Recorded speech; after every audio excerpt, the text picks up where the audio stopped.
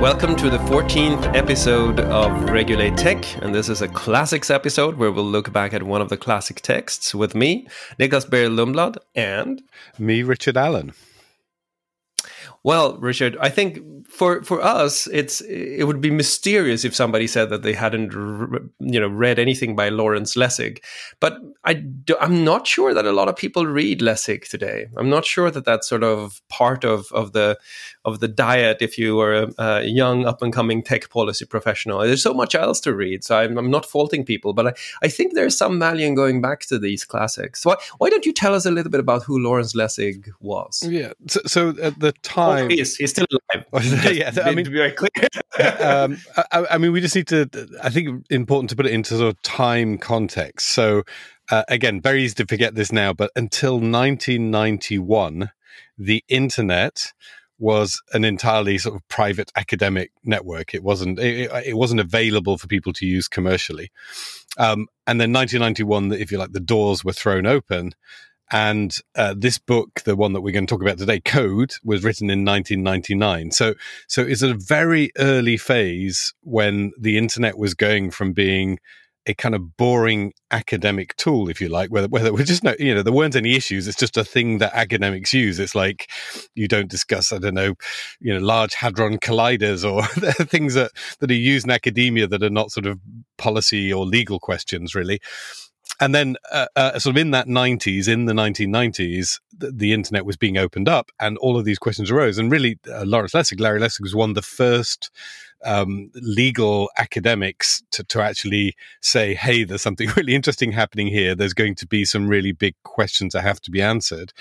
And he really brought the sort of discipline of somebody who understands, in particular, the American legal code. But what's nice about the book is he sort of translates it into concepts that I think work everywhere. But he really, really understands US law and takes that and in an academic context with a bunch of co-collaborators. And if you look at the names of them, many of them have gone on themselves to do great things, the researchers who worked on this, to really dig in and perhaps come up for the first time with a sort of forward-looking analysis and framework for how the law might be the same or might be different when applied to this internet that was moving from being, as I say, sort of dull academic tool to something that now we know is central to our lives, all aspects of our lives.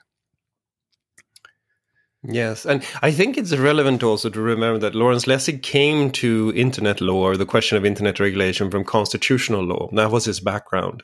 And I think that constitutional law, especially in the US, is this fundamental layer of the stack, if you want, right? So he could see the similarities between law and code, as he goes on to talk about, quite clearly from his constitutional perspective. And I think it matters when you read code to remember, and he points this out at several places too, that he was originally and first and foremost a constitutional scholar, and he has gone on to do a lot of work around corruption, etc., when he left tech policy proper. And I think, to me, when I read code now, it's even more obvious to me that this is a constitutional scholar writing about regulation, rather than, say, an intellectual property expert or somebody who's an expert in contract law might have approached the issue completely differently. And so, if we sort of move to the book, then what is the world in which this book is written? What's the ontology that underlies what Lawrence Lessig is trying to do here? I mean, I'll give you a hypothesis. I think he's a dualist still. A lot of the early internet theoreticians were dualists. They thought of cyberspace as a separate place that could be protected or attacked or corrupted, and then the real world as a separate place. That dualism, I feel, is really one of the core precepts in Lessig's philosophy. What do you think? Yeah, I think that's right, because I think there is this sense, again, as you read through, that cyberspace is this wonderful new thing we've created. And he interesting actually sort of points out that the cyber word is interesting because it comes from cybernetics, which itself sort of implies control. So there's sort of something about the language he sort of points to. But I still think there's a golden thread that runs through of this idea of we've created something new that must be protected. And the applying the law and regulation is dangerous. and therefore the sort of, I think the intellectual ferment at the time, and we've talked again about John Perry Barlow's Declaration of Independence in cyberspace. I think that he has sort of absorbed that sort of sense of the risk is of people applying regulation to this space and then doing sort of ruining it, spoiling it for everybody, with this idea that it is a separate space.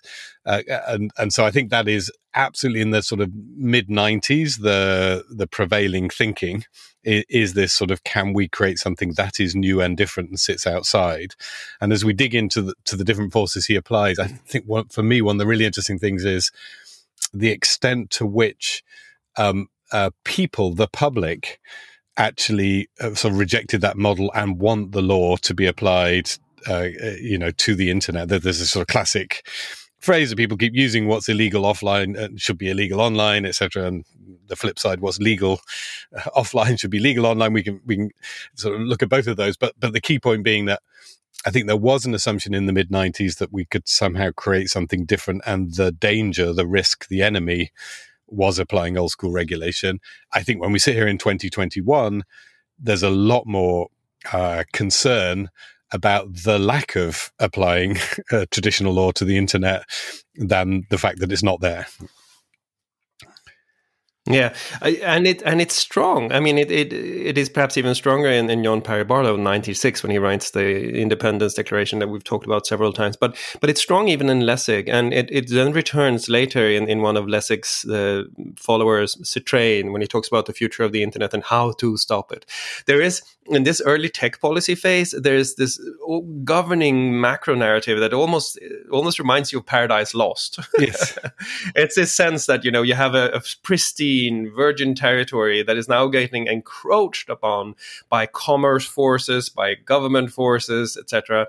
And Lessig sort of sets out how he thinks that this new space is going to be regulated, because he's moved past Barlow. He doesn't believe anymore that you can set up the boundaries and say, you weary giants of flesh and steel, stay away.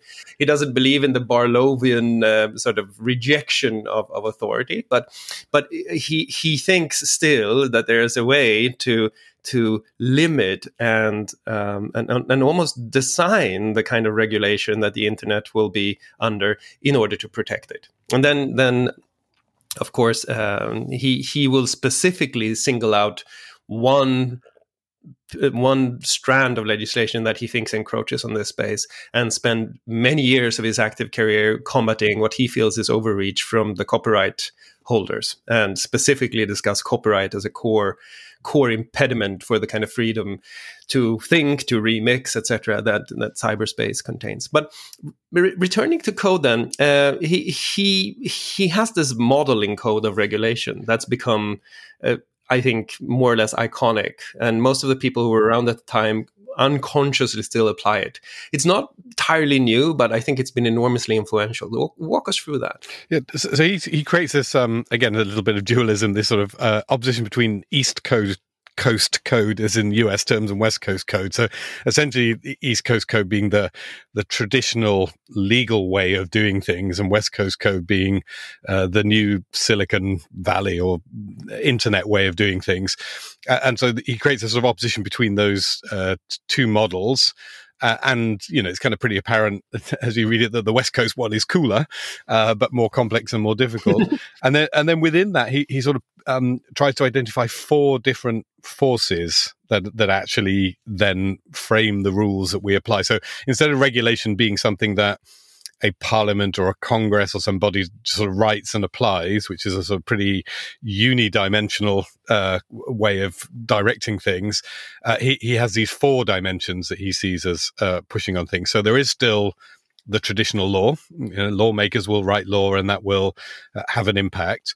He pulls out norms, which actually I find the most interesting one of all of these. So what's people's expectations? What are they expecting the internet? How do they expect it to work? What do they expect it to do?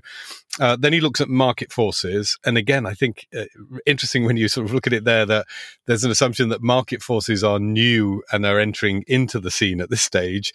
And today, actually, if you look at most of the discussion that we have, it's based on an assumption like surveillance capitalism. All of this is based on an assumption that the market has utterly corrupted the internet, and market forces are driving it in negative directions. And then the last one is architecture, which is the code itself. How are things built? So he's gone from saying, look, how behavior will work is based on there's a law. Although, as anyone who sort of works in politics knows, laws rarely actually change behavior. They sort of prohibit things that don't necessarily mean that people behave very differently. But that's the traditional model, the legal model, East Coast law, East Coast code, off we go, we do that. And then this new model where these four forces maybe pulling in the same direction or maybe pulling in different directions, but depending on the mix of law, norms, architecture and market forces, you will get some kind of settlement. And I think that, I certainly found out in 1999 when this came out, I was newly elected. I was elected in 97 to the UK Parliament, and I was sort of trying to find frameworks for how we deal with stuff. And it seemed really obvious to me that it wasn't just like you pass a law and it'll work. And so this model, this more complex, richer model was like hugely helpful in trying to think things through and trying to understand what's actually happening, as opposed to the theoretical model of legislators where, we pass a law, everything changes, is the sort of classic model that you work to. Yeah, I agree. I first read it I was actually in Menlo Park at the time, working for the Swedish Office of Science and Technology, and bought it at Kepler's, which is a local bookstore there. I remember reading it, sitting outside in the sunshine with a coffee and just being blown away. I thought it was, I really, I hadn't read a lot about regulatory theory, etc., but I thought it was profound. And this notion that what he was trying to do was also to reveal code and architecture as a prime regulator, that he wanted to sort of bring it into the open, that the way we design our architecture, the way we design the code, and he then thought that it would be influenced by commercial forces, as you say, and that those would corrupt the design, it really has a regulatory effect. Market law and norms were fairly well known. If you'd sort of gone to law school, you were familiar with that way of thinking. But he was trying to bring in code and architecture and show how it really had this regulatory effect. And it's interesting because when you then start to sort of trace or track or look at the history of ideas here, this is not a new idea. He is applying, and he references this. He's applying an old tradition that goes back to people like Langdon Winner, who wrote this epic paper called "Do Artifacts Have Politics?" Which is it's a brilliant piece in which he sort of goes through how architecture and artifacts can really restrict, and he uses this, I think, the most well-known example of all in the science of technology studies. Is the bridges or the underpasses to the beaches in New York designed to not admit buses, which meant that you could effectively discriminate by having these low underpasses so that nobody who was poor, and this was often African Americans, could go to the beaches because the buses just couldn't pass under those underpasses. And sort of you can see how he sort of reaches back at this, and he talks about architecture and code and then tries to bring that in. And it is a bit of a revelatory sort of expose of, look, all of this code that's underpinning the internet actually also is regulating you. And I think that's remained. That's sort of a theme that we're now facing when we talk about algorithmic complexity or algorithmic regulation or transparency. And so that early heuristics of suspicion that sort of Lessig introduces is actually one of the strongest, I would argue, legacies that he's left behind. This notion that there is something in that code that's regulating me. I need to know what it is. What do you think? Yeah, I mean, again, I think you're right. The interesting thing is, I think many of the Silicon Valley people would be technological determinists. They kind of, we've built this technology. It is unregulatable by design. And therefore, like, governments back off. The technology will win, and this is never going to be regulated.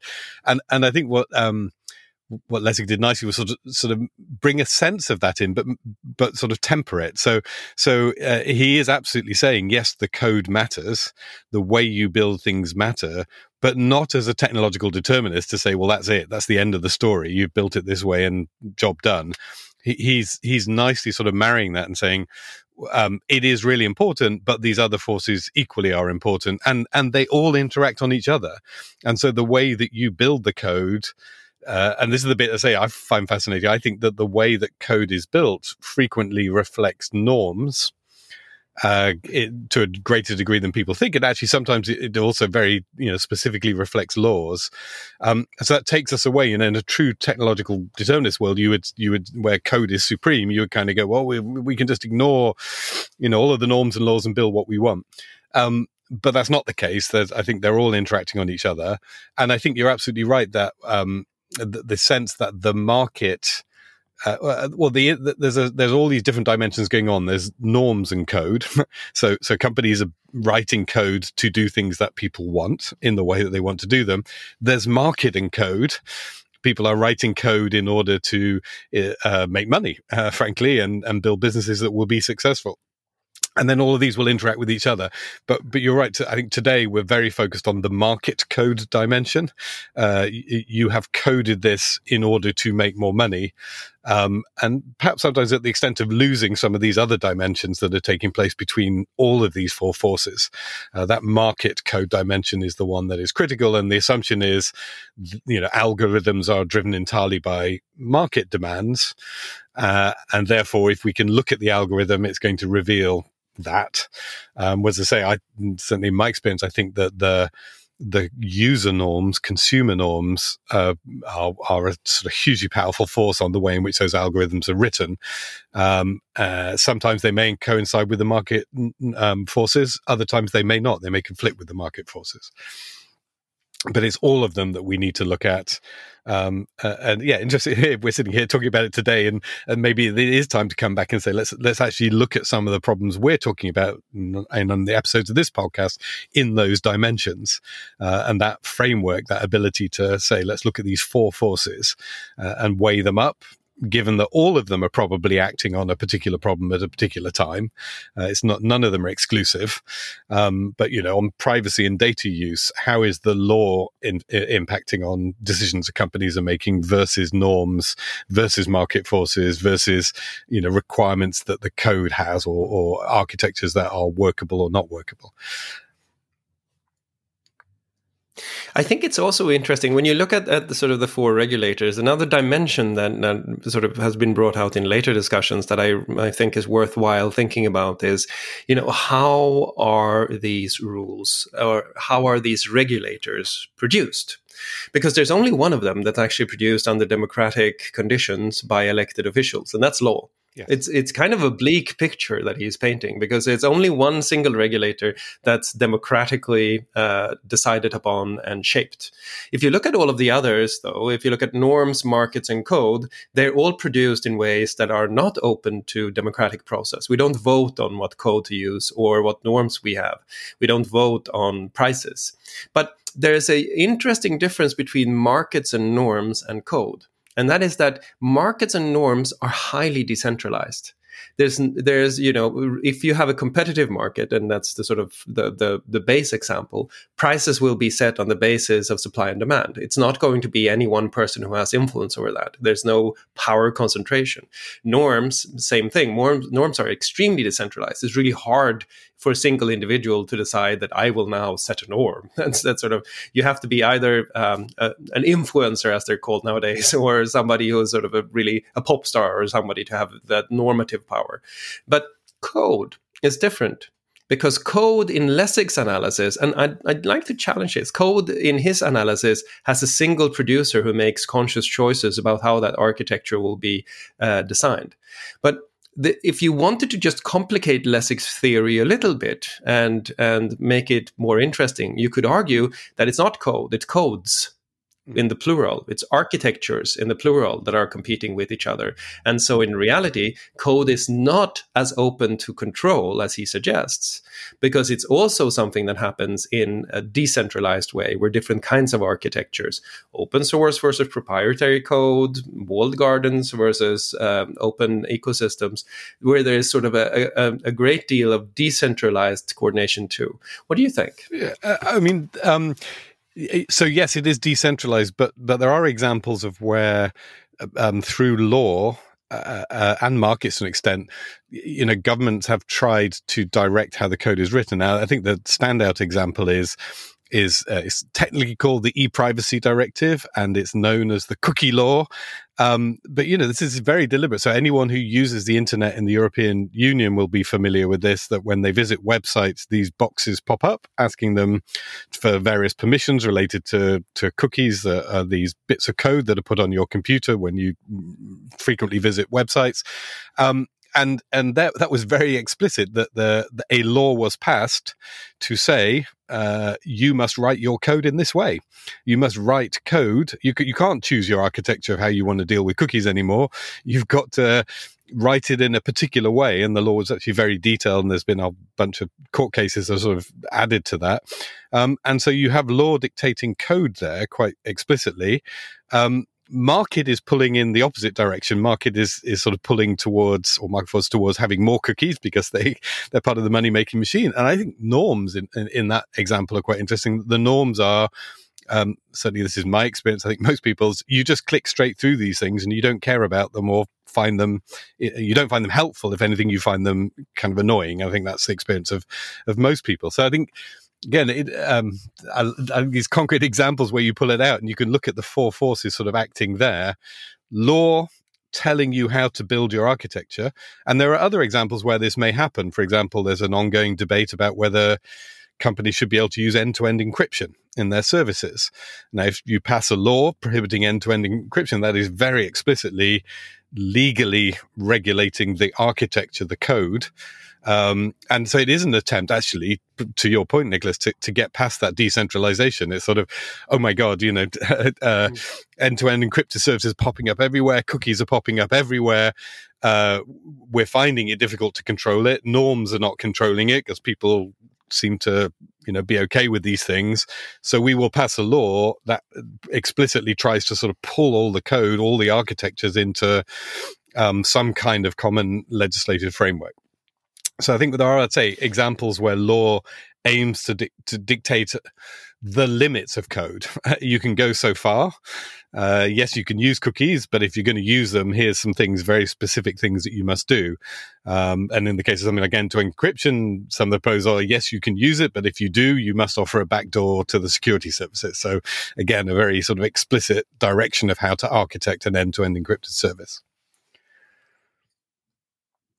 And I think you also put your finger on something else that's really important there, and that is the choice of regulator. If you're sort of looking at a situation and you want to figure out how to regulate it, the choice will really impact all of the different regulators and how they work also in the other direction. Lessig is focused on how these four regulate a specific object of regulation, but the use of any one of them actually then also spills over back. So to your point about the e-privacy directive, what happens is that there is a law mandating a certain kind of notification that leads to an erosion of the norm. You should really take care of what you do or what you click on the web.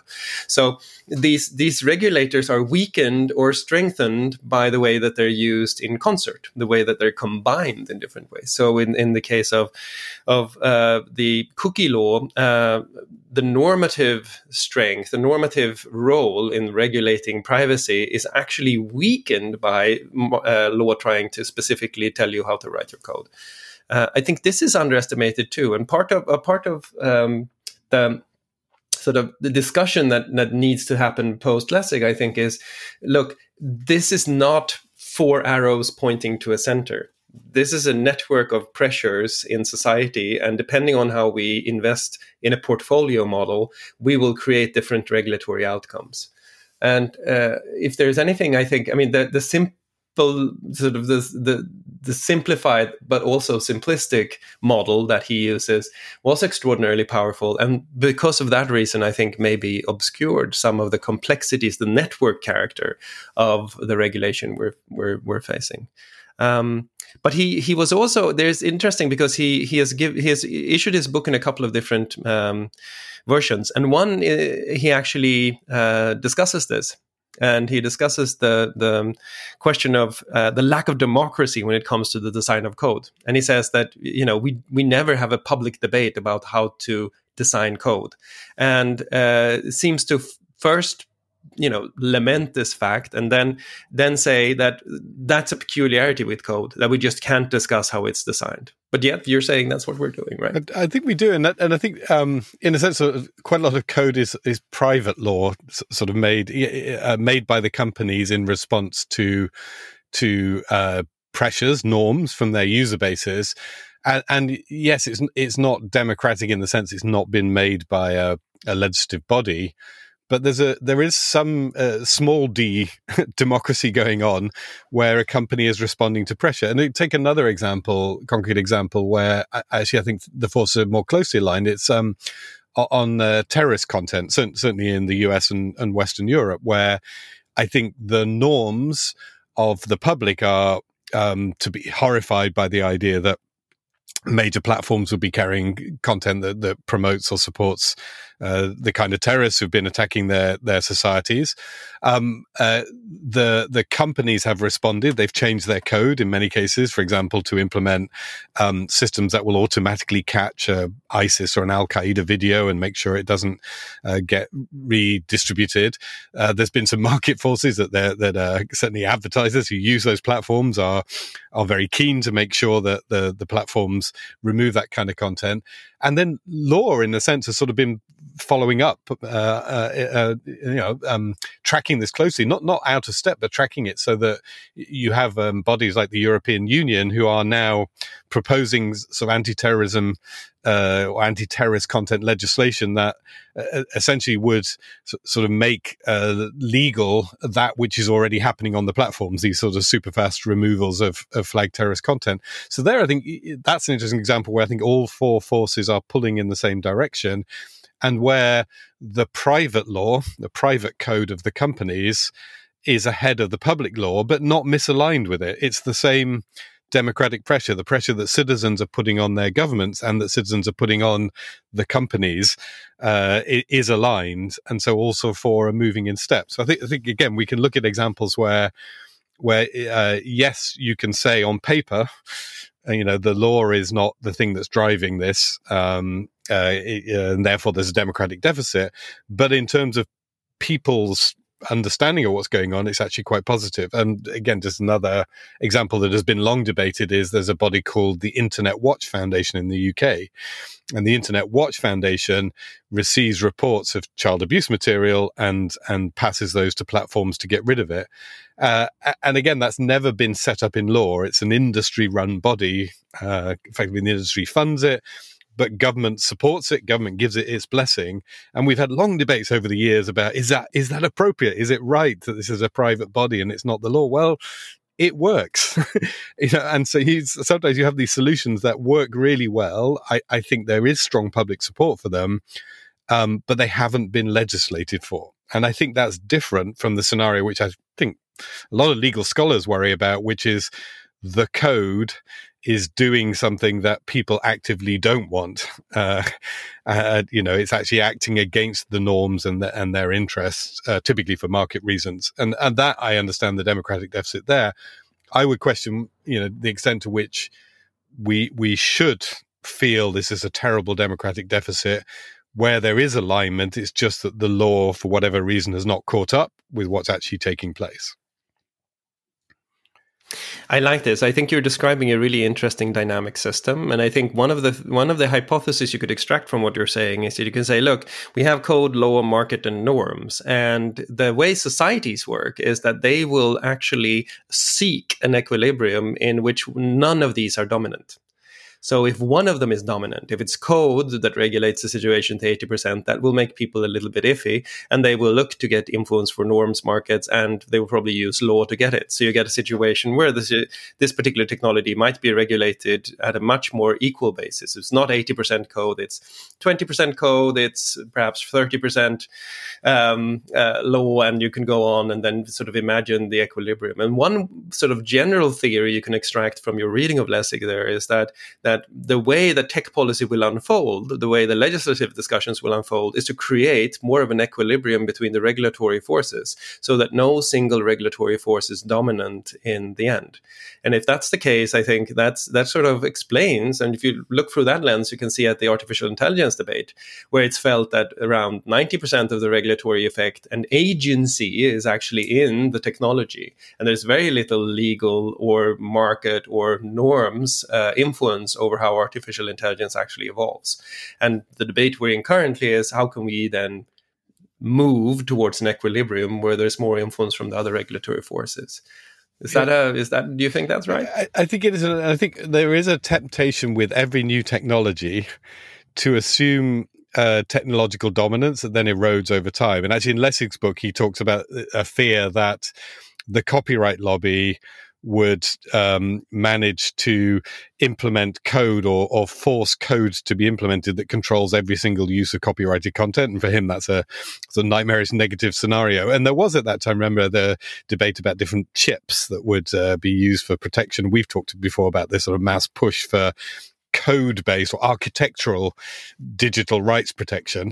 And that hasn't materialized, and we've discussed this in one of our other episodes, in quite that way. It's been much more sort of give and take, and a much more scope for people to follow the norms, follow the behaviors they want to follow, albeit with new mechanisms for providing compensation to rights holders. So it's sort of evolved more comprehensively. I actually think the same is going to happen with artificial intelligence. So the classic example in artificial intelligence that people are concerned around is discrimination between different demographic groups. I think it's absolutely right. It's a legitimate concern.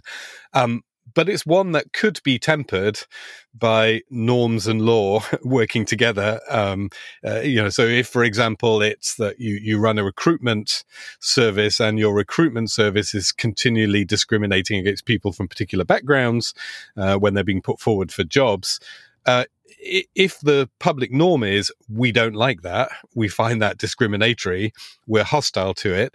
If the market force from employers is, hey, I'm really concerned that I'm getting now criticized because I'm using your service and your service appears to be discriminatory. If that pressure builds up, it's perfectly possible to pass a law which would penalize those who implement discriminatory algorithmically chosen candidates. It doesn't mean you're necessarily regulating the algorithm per se, but you're regulating the outputs of the algorithm, which is something that should be demonstrable. And so, again, the regulator come in and say, look, we're going to put in 50 people with different names and different backgrounds into your system. And if the result of that, the selection process looks discriminatory, you've got a problem and you're going to have to go and rewrite your algorithm. So I actually think a lot of the AI effects or the negative effects will get sorted out that way through norms, market forces, and then they may be sufficient. You may not need the law in the end if those are there. If employers are refusing to use a recruitment service that can't demonstrate that its algorithms are not being discriminatory, then that's in itself going to be a massively powerful regulator or driver on the algorithm. But ultimately, I think there may also be quite a lot of push towards law. And so it may look more like the example I've given of the terrorism content where, if society is aligned, then there'll be a lot of solutions found, and then legislation will effectively put right those solutions that are already in the market into law and make them the standard. And I think if you adopt this as a dynamic model, then it seems quite natural to argue that in the beginning, when you introduce a new technology, the way that technology regulates or affects society is going to be, to a dominant part, it's going to be in the design of the architecture of that technology, because that's what new technology means. We haven't seen it before. We haven't had the time to form norms, market behaviors, or laws around it. Then you sort of end up in a really interesting and somewhat simplified model of what it is that you do as a tech policy professional. Because as a tech policy professional, you have this new technology coming in, you want to make sure that it's not regulated to smithereens. So your first argument is going to go, well, I think the market will sort this out. Or, we'll have self-regulation. That's norms, right? Yes. So you're sort of arguing for a sequence in which you balance this new technology out with the other regulators. Essentially, your first sort of basic line of argument is going to be, I know the market will sort this out. And then if that doesn't work, well, we'll set up self-regulatory institutions that will work as norms to sort this out.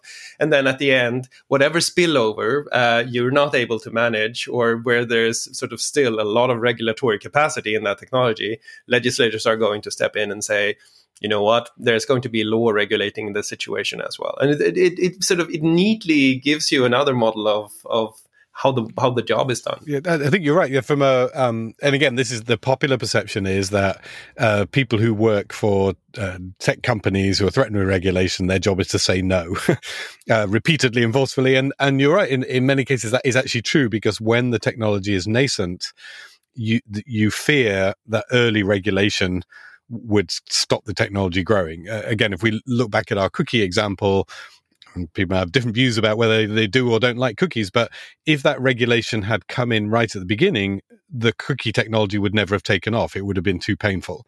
As it was kind of bolted on quite a long way later. And so people are taking the pain of putting up these banners and clicking through them because the technology is established and is actually useful, at the same time as exploring, future alternatives. But that would be an example to say if the and maybe the legislators would have preferred that if the day that cookies had been invented and started being used, somebody had come in with a regulation like that, it would have killed the technology right at the beginning. And so again, from tech company point of view, that is your biggest concern, that you've built something, you think it's good, and the regulation will stop it. Now, it does open up the question, I think is a question sort of runs through politics generally, which is, look, how many mistakes and how serious do those mistakes need to be before the law catches up? How dangerous is something? Again, the cookie example might be one, that there will be people, I'm sure listening to this, who feel that's when I described how they could have killed the technology early on with legislation, they go, damn, we missed the opportunity, because they feel that is a very sort of privacy invasive and bad technology. But in other instances, again, we look at some of the bad content that goes around. We had this awful attack that took place in New Zealand, where the terrorist live streamed the attack that took place. Again, that was a risk. I think it was a known risk that when you put a live streaming technology out, that people will use it for horrible purposes. Was that a sufficient risk to say, look, you can't offer live streaming unless and until we have some sort of legal regulated solution in place? So I think many of the questions we face in tech policy are sort of about when, not whether, something is going to be regulated. It is going to be regulated eventually. But from the company point of view, I think they'll say, please not yet, and please allow us the space to make some mistakes. And from a government point of view, and sometimes a societal point of view, it's going to be, whoa, no, those mistakes are too serious. Either you have to kind of hold back on the technology, or we're going to rush in and create a law, regulate it, even before we kind of fully understand all of the dynamics in play. You guys in the companies want to allow this to play out. We want to control it earlier on. So I think that is a classic dynamic for lots of the technologies that we've worked on. I think that's right. And I think that you can also, as a technology company, choose a little bit how you launch your technologies and then test them against the different regulators. One of the interesting examples there, and I think this is a minority example, but it really fascinated me, was the way Google Glass was released. Because if you looked how the sort of very conscious, I think, release plan there was to release it in small batches and have people use it and then see what the reaction was, knowing that somebody walking into a bar with a camera on their face might actually be perceived as violating norms. So there was a suspicion there that the norms... I don't know why that would be, Nicklas. I think it feels perfectly normal. Everyone has their mobile phone and they have cameras everywhere. Anyway, so and it ended up with, and you know this, and I've probably laughed at this, it ended up with this very clear normative signal where you could find signs in bars saying no glass holes, please. Yeah. which gave you a fairly clear normative idea of what was going on here. And so I think that that the way you release your technology actually allows you to test against the different regulators in different ways. And one of the ways in which you can sort of use Lessig today is to say, if you're working in tech policy, what you want to do is you want to explain to your principal, to your company, to the engineers at your company that, look, we have this technology, it's transformative, it has an enormous amount of social impact. The way that social impact will be moderated will really matter, but it will be moderated. And I suggest to you that we should release it in such a way that we first get a chance to moderate it with norms and then see what the market can do, as not to trigger the legal regulation too quickly. But that will come, and we should figure out what residue we really sits in the law. You can almost imagine somebody planning this out and sort of giving a visual saying, here's how we should do this. And there is, I just wanted to get back to your example. I don't think so. The cookies example is hypothetical, but there are real examples of when the legal regulator used too early actually really killed off a technology. And my favorite example is the directive on electronic signatures in the European Union, which I think, by specifying exactly how they should be used and having really rigid technical conditions, delayed the introduction of electronic signatures in the European Union by years, if not decades. And I think that the way that electronic signatures work is largely outside of the framework of that legislation as well. It just created an enormous amount of legal certainty that we couldn't do it that way. And so that was an example of how, if a technology slips, and in that case it slipped because security was felt to be so important, through all of the market and norms, and then immediately hits on legislation, that's going to be really complicated. It's interesting to contrast with the US, where they essentially said that, if you're signing with the intention of signing, it's a signature. That was the sort of the gist of the legislation there, which meant that they gave the initiative back to norms. Yes. Saying, figure it out through norms. That's how we should do this. And then the market came up with a ton of solutions, and they haven't changed their Digital Signature Act or the sort of legislation around that since. So I think there's a real instructive example looking at cases like this to see how the sequence of regulators really impacts the success and reception of a technology. Yeah, and I think another one actually in that vein is electronic identity or identity verification, which, again, Lessig talks quite a lot about in the book, and I think he's ahead of his time in sort of flagging that as a key issue. But you're right, there's another area where legislation could say thou shalt use this particular sort of expensive and difficult from a tech point of view, a form of identity. And if it does that, it may end up being counterproductive to the goal. If the goal is, stronger authentication and verification, that there are methods that people use. I think in Scandinavia, there's a lot of using bank identity systems. So right. Rather than government identity system, the bank identity systems are great. They have the wonderful advantage that you use them every day, whereas government ID you tend to use much less frequently, which is a real problem with it. But, again, to piggyback on the norm being that people are comfortable using bank ID and they can get comfortable using that secure bank ID for other services is great.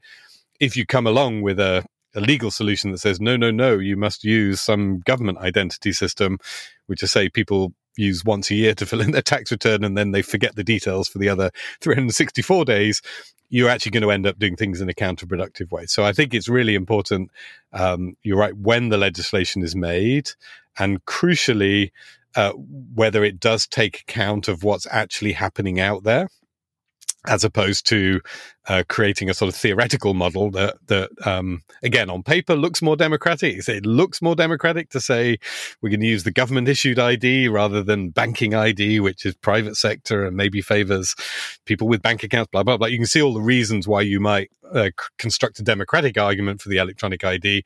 But if that is way out of step with what people are actually doing, as you described for electronic signatures, is going to end up setting you back. And better would be to figure out a way that you can build on what's out there, extend it, deal with issues of unbanked people, deal with any other issues that you've got, rather than sort of starting all over again with a legal solution that is not necessarily the optimal model.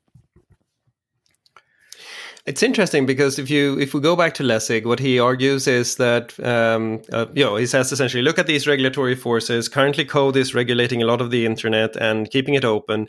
We should expect that with the increasing commercial importance of the internet, there will be more legislation, and that legislation will shut down the open space, this sort of new space that we have created in ways that we will not like. We need to stop that. But what we're saying is, the way we're reading Lessig now is saying that was always going to happen. Because you need to reach the state of equilibrium between the regulators. You can't have code regulating an outsized part of society, because that's not stable. That's not a stable state for society to be in. So the question is more, if you go back to Lessig, how much of this could have ended up in norms? How much of this could have ended up in markets? And how could we make sure that the legislation didn't shut down the ability to create new code? Because that's the other thing, right? This entire system, the way it works, also has an impact. And this, we get closer and closer to Jonathan Zittrain's idea of the generative internet. Also has an impact on the next innovation. If regulation is too harsh and cuts off too many different technological pathways, then what happens is that you slow down the overall pace of innovation. And this is an overused argument, saying you threaten innovation today. If you say that a piece of legislation threatens innovation today, you're getting laughed out of the room in Brussels, yes. I think, because arguably, we should sort of admit our mistakes. I think the tech industry overused that particular line of argument. But there's some truth to it too, right? That you can imagine a world in which you cut off these pathways. I was going to say there certainly is, and again, I think it's one of these dimensions that we've teased out a few times, where there's a transatlantic cultural divergence. In that, I certainly get the sense that in the US, again, not just related to our kind of technology, but whether that's genetically modified foods or new forms of medical treatments, that the US has a much more kind of let's try it out, allow people to do something approach. And then if it turns out to be risky, we'll step in and regulate it. In Europe, I think we are much, much more inclined to can you prove it's safe before we let you do it? And I say genetically modified foods is sort of a different kind of technology, and people may have very strong views on it. But you see that marked difference between the two approaches. The EU will say we'll have a moratorium until we've done years of tests so we can prove this stuff is safe, and the US will sort of just go for it, and then may course correct later on. So again, critical in these debates is understanding where you're coming from, understanding your risk tolerance, and I've had those discussions, I'm sure you have, where you're coming from these different perspectives. You're saying, look, there's this wonderful thing we can build. We would be foolish not to build it. And you're talking to somebody who thinks, well, there's a 3% chance that it could go wrong. We would be really foolish to build it. And so you're coming from a completely different approach. You're seeing the same technology through completely different lenses because you have these different approaches to risk. And I suspect most of us who've gone to work for innovative companies, particularly sort of US Silicon Valley companies, we're in the, hey, take some risk and then fix things later camp. We're often dealing with other people who are in the, please prove it safe before you go ahead camp. And that's a crucial distinction, I think. Yeah, it's almost there are whiffs there of a Kantian versus utilitarian, a sort of a deontological versus a teleological ethic, right? So you're sort of thinking about outcomes and you're calculating what you think can be the net benefit. And there are people who just say there are certain things you absolutely cannot do. Yeah. You have a duty not to do them. And I think there's a really interesting difference. I think that to a very large degree, tech policy in the European Union has a Kantian flavor to it, which is paradoxical because Kant also told us to sapere aude, dare to know, right? Go forth and be enlightened and explore the world. But there's this sort of, but there are certain things you shouldn't do. The sort of categorical imperative is distantly related with the precautionary principle. So I think there's something there that's quite interesting too. Now, one of the other things that's really interesting with Lessig is that Lessig's model is not only is it sort of static in the sense that these four regulatory forces are working on the regulated object or on society at the same time, and he doesn't discuss much how there is like a flow between them, but he also doesn't discuss the longitudinal dimension, how is this changing over time? Because if you look at, for example, the 17th century or the 18th century, you could argue that there was almost no architectural power, but there was tons of legislative power, a little bit of market power, and a little bit of normative power. But the balance between these regulators over time has shifted a lot, which means that, as we are thinking about the longer future and speculating about what the world will look like in 20 or 30 years, you have to ask the question, will we be able still to translate the kind of architectural power we're creating in technology into market power norms and legislation? Or will that be increasingly hard as the complexity of technology increases and the ungovernability of technology increases? Is the long arc of the 4 regulators that Lessig lays out actually weighted towards code? And should we expect code to regulate more and more, even though there is persistent calls for more of an equilibrium between the regulators? Yeah. So I think some of the forces have been there. I mean, when they built the railway system or the canal system, way back when, or even the turnpike road systems that allow people to travel, these were sort of architectural changes that had profound impacts. The code of transport changed over time, or when they introduced different forms of technology for making cloth. Printing press is the other sort of example. So there have always been examples, but I think there are 2 crucial differences now. One is the speed. So many of these changes took place over decades, so there was time for the law to catch up. And now these changes are happening so fast. And that I think that, again, having sat on both sides, there's this massive disjuncture between the speed at which the code moves and the speed at which legislation moves. And again, they come back to our favorite cookie example. I'm sure that people were worried about cookies actually at the beginning of when they first started appearing, but it took 4 or 5 years to translate those worries into legislation, by which time the technology had become firmly established.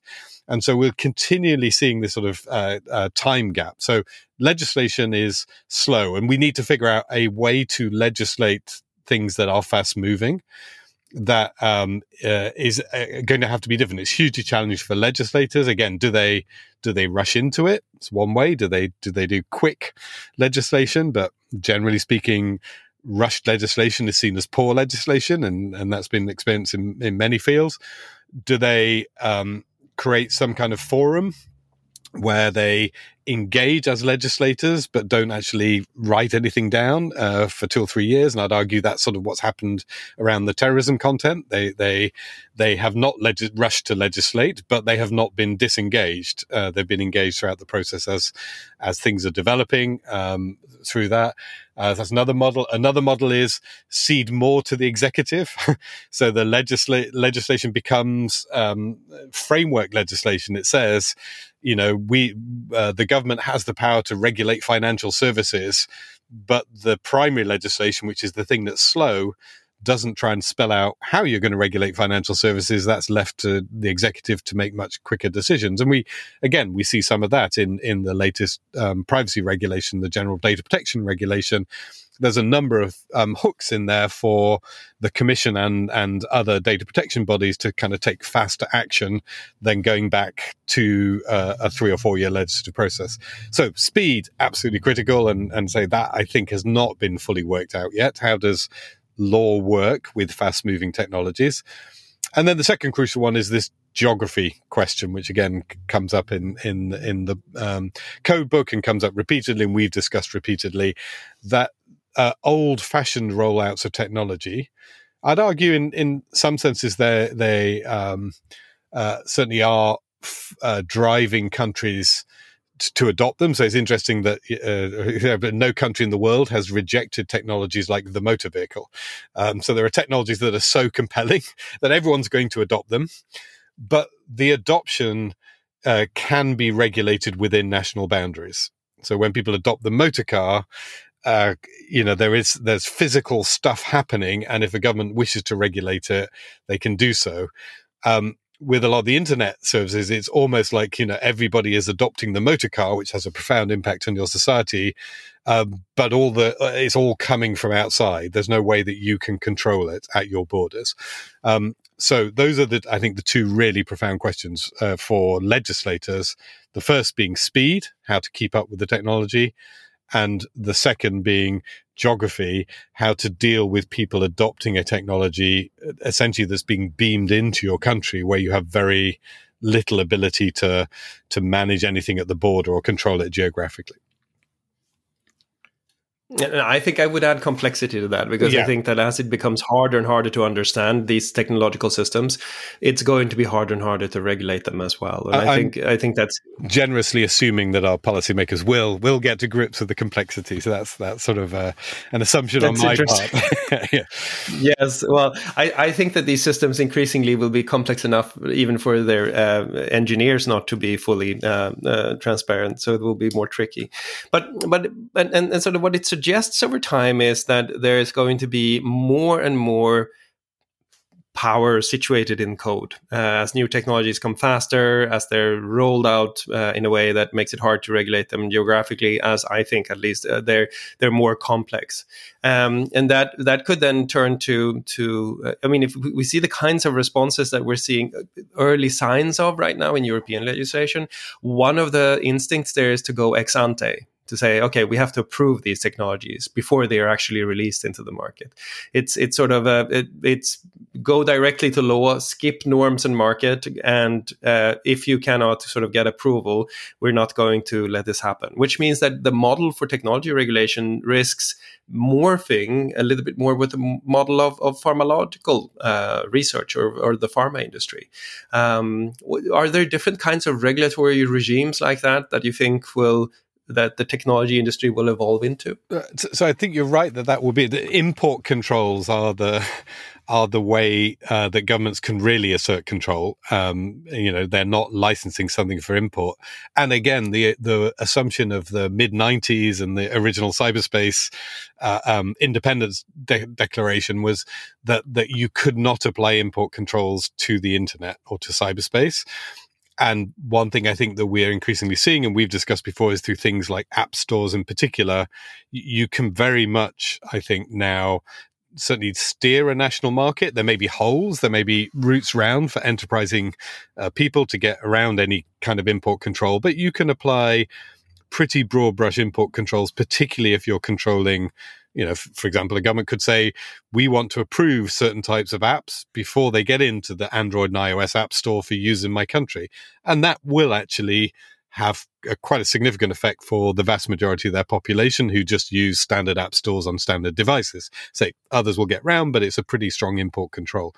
So I think that is one area they're looking at, and however you want to describe it, that's how it is. So it's effectively saying, you cannot bring my technology into this country, into my country, without my permission. And that may be a tool that governments increasingly want to use. It then does beg the question, how do they do that assessment, and how do they manage to, I guess, not just from a technical point of view, but from a sort of fairness and keeping in touch with the norms of their population, how do they effectively decide what comes in and out, or what's allowed in and what's not allowed in? Again, come back to something like end-to-end encrypted services.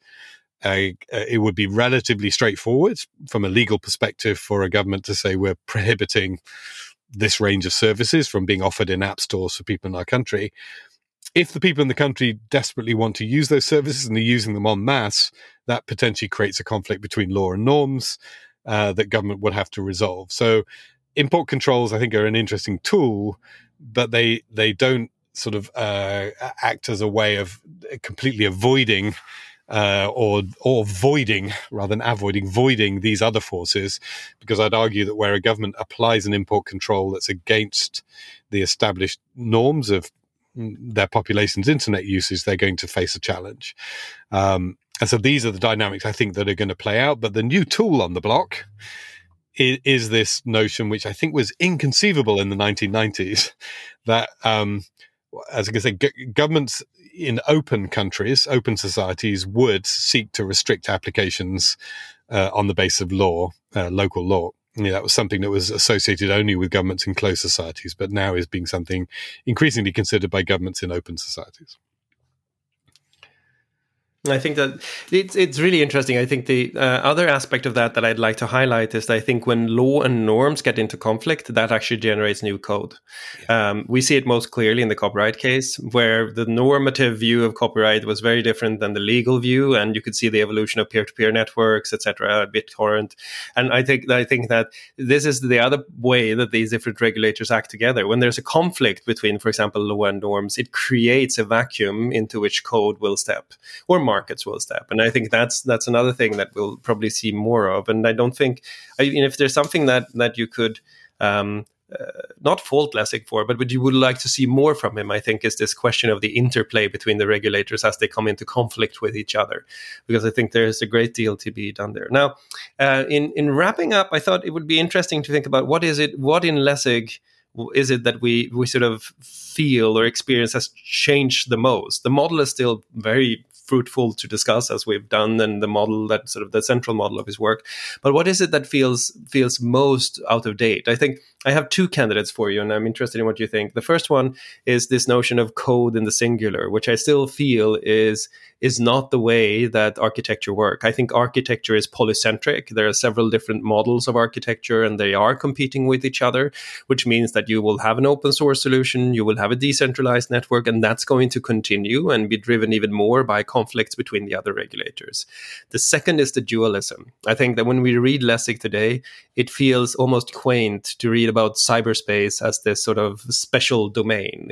I think almost all tech policy today starts from a much more monistic ontology, if you will, where there's a society and technology exists in that society as an integral part of it, not as a specific domain. And I think that will be even more true for the future. Those are the two things where I feel that as you read Lessig today, you read it through a different lens. What would you say? Yeah, I mean, your second one I really like. And I think he revisited it himself, didn't he, in, I think, 2006 with Code 2 to sort of reflect on that. I think we've learned that is the key lesson that we've learned, that the internet is not other.